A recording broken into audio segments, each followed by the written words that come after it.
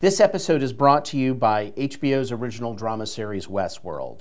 Westworld is a dark odyssey about the dawn of artificial consciousness and the evolution of sin.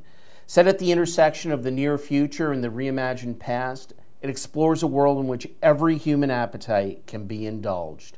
Vanity Fair calls it a rare kind of transporting television, beautifully acted and intricately written for your Emmy consideration and outstanding drama series and all other categories. Nearly all of the primetime Emmy nominees for Netflix's comedy series Grace and Frankie are women, and that's something to celebrate at a time when many believe women aren't recognized enough in Hollywood or employed throughout behind the camera. Well, this is the third time that star Lily Tomlin is being recognized by the TV Academy in the comedy lead actress category for the show. She finally shares it with her fellow Grace and Frankie star Jane Fonda this year. In addition, Grace and Frankie has been recognized for Allison B. Fanger's costumes a second time, but this year also marks the first Emmy nomination for the show's production designer, Devorah Herbert, whose credits include David Ayer's Harsh Times, Sabotage, and End of Watch movies, as well as the TV series The Riches and the TV pilots for Hung and Revenge. Herbert has been nominated for Episode 4, The Burglary, and Episode 5, The Gun, of Grace and Frankie's Season 3. This is Crew Call. I'm Anthony D'Alessandro. So, you originally studied as a theater director. How did you make your way into production design? I did. It's interesting. So I went to Columbia for grad school in theater directing, and we did not have any designers in our program. And NYU at the same time did not have any directors in their program. So we did these collaborative projects with NYU, and they didn't have enough designers to match up with the directors, so they're always asking for a volunteer to design. So I started volunteering to design projects. And eventually one of my teachers took me aside, and he was like, there's this woman I know, Julie Taymor, and I discovered her, 20 years ago, and you might like her. I think you should meet her. So I met Julie Taymor, and I interned for her, and that was back in New York, and I just got enamored with design. So I started, in New York, I used to design and direct. And then when I came out here, I started designing. So, I didn't know you worked with Julie. Tell me Very briefly, yeah. Tell me about that. She was doing I think her first Broadway show, The Green Bird, or it was called either The Green Bird or The Golden Bird, a commedia dell'arte play, and she was making these big puppets, and I used to make big puppets, and so I went and met her and said, hey, can I intern with you? And she used to live in Indonesia, and my family lived in Indonesia for 6 years, so we wound up having all this stuff in common. Yeah. And then what were some of the takeaways from working with her? Because she's very or in a very good way, very ornate and glamorous. She is a visual storyteller first and foremost. I think she's a director who comes from design, and she tells her stories visually. So I think that even in any Julie Taymor production, the sound could go out and you could still tell what's going on. So I think what I learned from that as a designer almost is I'm telling a story with design. So if the sound goes off, of course, on a television show or a film, everything is crucial. But for my part, I want you to be able to get a real sense of what's happening and also the emotionality of the show by what you're looking at. And then coming out here to Hollywood, what were some of your first big breaks? My first big break was my first job in a mailroom at Paramount. I came out here just to spend the summer. I wasn't planning on embarking on a career, and I ran out of money. And so I took a job in a mailroom, and I was in the mailroom at Lakeshore Entertainment. And then I got my big promotion, 6 months later, I became the receptionist. So I thought I wanted to produce when I first came out here. So I started that trajectory, and I worked in development briefly for Mike Newell's old company, Dogstar Entertainment. But I kept sort of designing stuff on the side, like I was having an affair with design at the same time. And I had a friend who said, you know what, I don't think you're happy with this development thing. You keep designing. Why don't you just meet this friend of mine who's a production designer? So I met her friend, and I wound up quitting my job and becoming a PA in the art department. And I remember my boss said, okay, at Dog Star, my boss said, he was like, we were about to give you a bonus, and we're going to give you a bonus anyway. And I think it was $10,000, which was huge for me at the time. He said, we're going to give you your bonus. Go have your summer fling with the art department, and you're going to be back. But I never went back. So I was a PA, and then I was an on-set dresser, and then I was a decorator, and it didn't take long. And within about a year, I started designing. Now, you did 3 films with David Ayer. Mm-hmm. You did Harsh Times, Sabotage, and End of Watch. Mm-hmm. How did the two of you meet? We met through my agent. I think Harsh Times was maybe the second movie I ever done. It was a tiny little movie with Christian Bale, super down and dirty. We shot part of it in South Central and part of it in Mexico. And it really got me hooked on production design, because David Ayer is nothing if he's not about authenticity. So everything has to be absolutely real. So if you're shooting in South Central, we're not going to take an apartment and make it look like South Central. We're going to go to South Central. We might cast gang members to play it, you know. And so we had the scenes like our lead character falls in love with a woman from a Mexican slum. So we went and shot in a Mexican slum, and I think he hired me because he liked me. Also, I spoke Spanish, you know. And I remember it was really intense. We drove down to Mexico. We stayed in this little village, you know, where they like slaughtered pigs for us to eat at night. And I'm not kidding. It was really intense. I remember some like production design meetings in strip clubs, and I think I was able to sort of hang in there, and he appreciated that. And I also have a real appreciation for the real. I mean, I think that's what brought David and me together artistically, and why we've worked together 3 times. Is because as long as it's real, it has to be real, then he's happy with the dialogue, with the characters, you know, and the design. And he cares about the design. He tends to write about, David tends to write about worlds that he knows really well. So there's no bullshitting him, you know, like if it's real, it's got to be real. So, and jumping ahead to Grace and Frankie, very different world. Totally from the gritty streets of you know, South Central Los Angeles. What spoke to you in the project? I mean, continuing a theme, what spoke to me in the project was the characters are so real. And it's true, it's completely opposite to something like Harsh Times or End of Watch. I mean, those are really down and dirty movies, and what I had been kind of known for was the down and dirty indie movies. But what they have in common is how real they are. I read the script for Grace and Frankie, and you know, Marta Kaufman, our showrunner, has written an amazing script, you know, and I think what drew me to it was I felt really comfortable, like I recognized the characters right away. Like Grace and Robert are kind of an uptight, waspy couple, and Frankie and Saul are kind of an eccentric Jewish couple. My dad's a very reserved wasp. My mother's an eccentric Jewish artist. So I felt like I knew the characters, so I felt like I could speak to them authentically. And I think that's why I think the characters really resonated with me, and I was able to speak to them in a real way, which I think is why I got the job. Because certainly I hadn't done anything before. I'd never done a comedy, and had done very little that was aspirational visually, the way Grace and Frankie is, before that show.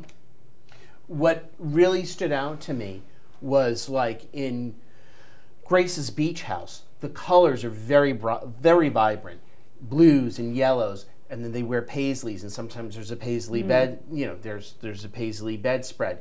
And then the gentlemen, Robert and Saul, which I know you built their house for season 3, and we'll talk about that in a bit, their colors are more earth tone, more browns, reds. And I was wondering if you could, discuss your palette. Sure.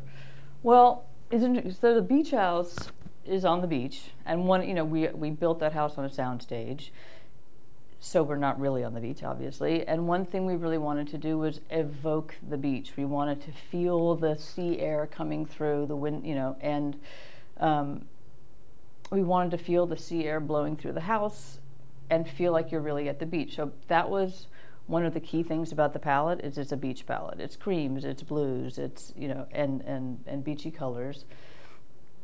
Also, Grace and Frankie are starting a new life together, and we wanted it to feel fresh and light, like there's fresh air coming in, like there's renewal is going to happen in this place for them. So that the palette was really largely about that. And then it's interesting that you mentioned pattern, because within the beach house we have, I mean, the show is really an odd couple show. Grace and Frankie is kind of uptight. Grace is kind of uptight. Frankie is like a wacky, eccentric artist, and they're thrown together. So in order to enhance the comedy of the show, I wanted to create two very different aesthetics for the two of them and show them really bumping up against each other in the house. So while what I imagined was that Grace probably decorated the beach house and everything is just so, nothing is out of place, everything is perfect, everything is beautiful, could be a magazine spread, and then Frankie blows in with her incense and her Indonesian art and smoking pot and really messy and, you know, and disrupts everything. And so it's really disruptive and it's really funny at the same time. So what we did was we created the main area of the beach house almost as it began as really Grace's zone.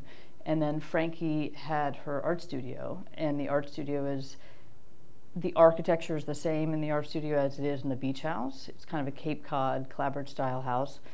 But within that, it's a, you know, it's a huge, hopefully huge, beautiful mess. You know, there's penis pottery and vagina prints and wind chimes, and it's just her crazy, wonderful brain all over the place in that studio. And then you take that same energy and that same aesthetic full of pattern and bring it into the serenity of the beach house, and it's a very disruptive force, but a good disruptive force, because what winds up happening is that they both grow out of this experience of bringing their lives together.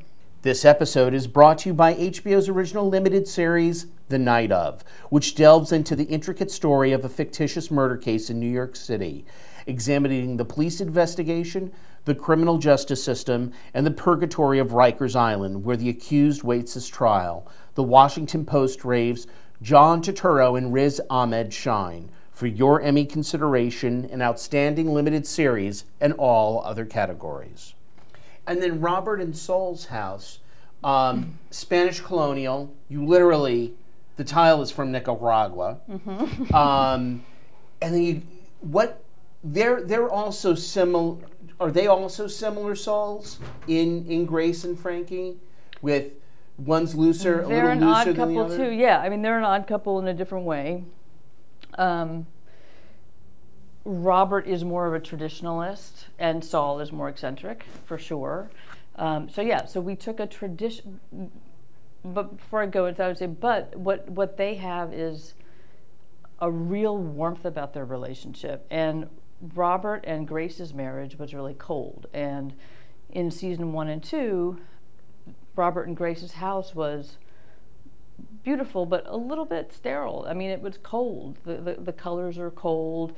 There weren't any patterns, so it was very keeping up with the Joneses, but not that comfortable to be in. So as a contrast to that, the idea was Robert and Saul are free to be themselves, really themselves, for the first time in their lives in their 70s. So we want this house to be warm and inviting and to evoke the freedom that they're experiencing for the first time in their lives. So that's what the colors and the patterns and the richness and the warmth is all about, that the freedom and warmth that they're having. Within that, they are an odd couple as well, but whereas in the beach house, we constantly show Grace and Frankie's aesthetics bumping up against each other and contrasting to create comedy. Robert and Saul are also opposites in some ways, but I feel like their house, we wanted everything to blend together more seamlessly. So we want to see the influence of both of the characters, but they're not rubbing up against each other. They're having a harmonious existence together for the most part. I feel like I could keep my shoes on in Robert and Saul's house, but I have to take them off in Gracie's beach house. there's just a comfort. There's just a real kind of like, just drop down on the couch in Robert and Saul's house. The door always fascinates me. It's got such a the wooden door to their house. It's got such a wonderful design. Can you comment on that? Yeah, my first comment is that our construction coordinator and our painter, Dave DeGaetano and Lee Ross, are amazing. We handmade every door in that house, and they did an amazing job. I'm so glad that you see that you noticed the door. We felt like that Robert and Saul are living their authentic lives for the first time. So in that sense, I wanted everything in the house to be authentic and real. So no fake tile, no real wood floor, not painted wood floor. Every piece of tile that you see in the house is real tile. Every door and window we built ourselves with non-traditional proportions so that everything represents a personal choice. And I think when you walk into the house, you feel it. You may not notice that the doors are taller and thinner than average. You may not notice, that every door is handmade. But I think as an overall effect, it feels like there are a lot of individual choices there, and that reflects these two characters who get to make all these choices for the first time in their lives, and that's what we hope comes across. And that was your biggest challenge, right? Building this house this season from that was the big for seasons 1 and 2, right up at the front of at the beginning of the show, we built Robert and Grace's house and the beach house, and then we hadn't had a really big new permanent set until season 3. So this was the big new set, and I have to say, it's been really great working with Skydance and Netflix, because working with a traditional network, I don't think we would have had the time and the support. I mean, you mentioned that the tiles on the kitchen floor are from Nicaragua, and they took weeks and weeks and weeks to order. And we had a lot more time than you are ordinarily given to design a house, and that's why we were able to put that level of detail into it. So. Well, do you foresee, and I understand if you can't say anything, but do you think season 4 will bring another great project? I can say that we just finished season 4, and I can say that season 4 is bringing some major changes visually to the show and in the design, but not in the way that you might expect. So stay tuned. The other thing before we close out that I want to talk to you about is what's great is that most of the nominees of the 4 nominees for this show are all women. Mm-hmm. I know you have 2 other people on your team. Let's give a shout out to them. Absolutely. Actually, Christopher Carlson is our amazing decorator who's responsible for the decor of the new house. Ben Edelberg was the art director, but I also want to give a shout out to Michael Krantz, who was the art director in season 2, and we spent most of our time designing that house. So, team of 4.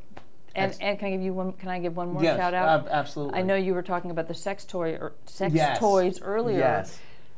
And I worked in collaboration with our amazing prop master Emily Ferry. She designed that vibrator, and she was the first woman prop master ever in the United States, in the Union. So.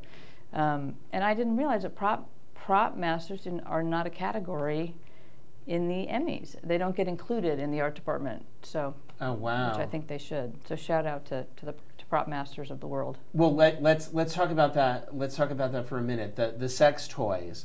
What was that had to be a very funny kind of implementation this season. That was awesome. Can I give you a little bit of what I think is some backstory? Sure. So I had never done a comedy before, and I got the call to do Grace and Frankie. And I went and I prepared and I had an interview, and I thought it went really well, and there was a whole bunch of people in the meeting. And then after the interview, I got a phone call that they wanted me to come in for another interview. And I said, okay, that's great. I made it to the callback. And then I got a call from the producer who I had never met. And this was one of the strangest calls I've ever gotten. He's like, oh, hi. So everybody really liked you, and you had great ideas, but people are worried that you're not funny enough. So when you come back, can you just be really funny? And I don't know about you, but I felt like, oh my God, that's the what am I going to do? Yeah. So break out into your Jack Benny exactly. imitation. Yeah. I went home and I tore all my hair out, and then I don't know if I can be funny, but I can come up with funny ideas. And one of the ideas I brought, and I promise this leads into the sex toy thing, is that my mom who I mentioned is kind of an eccentric artist, used to make vagina prints in the 70s and vagina sculpture. So it was like people would come to the house and be greeted like in our foyer with big vagina sculptures. And I thought that's really hilarious. You know, Frankie has a very strange sense of boundaries in her art and in her personal relationships. So I thought it would be really funny if, as an artist, she made sexual art. So I came up with the idea of making vagina sculptures and vagina prints and the penis pottery. So I had some ideas for penis pottery that I brought to the meeting, and everybody laughed really hard. I think I got the job from the penis pottery, frankly. But it was a big hit. And so this whole theme, along with Marta's, one thing I think was so brilliant about Marta's idea is something that's never discussed is sexuality in seniors. So that's a big part of our show. It's like, and so what we started off with the penis pottery in season 1, and then Marta wrote in this amazing idea for Yam Lube in season 2, which then became the vibrators in season 3. So it's been a really fun trajectory watching that develop. So when you guys were nominated, I understand it was a really special moment on the set. I was wondering if you could talk a little bit about that. Yeah, we were filming an episode. We were filming, and we were all there. Jane and Lily and Alice and I all happened to be on set. And I didn't know that the nominations were coming out right then. And somebody on set just went, "Oh my God, Jane and Lily both got nominated," which is a huge, wonderful deal because Lily got nominated once before, and she's amazing, of course. We really all wanted for them both to be nominated. So a huge cheer went up that they both got nominated. And then pause, and then someone went, "And Deborah and Allison," and we went, "Oh my God!" So it was a huge thrill. It was my first Emmy nomination, and to be able to share a champagne toast with Jane Fonda and Lily Tomlin and Marta Kaufman has been a career high. No doubt about it. Devorah Herbert, Emmy-nominated production designer, her first Emmy nomination for Netflix's Grace and Frankie, here on Crew Call.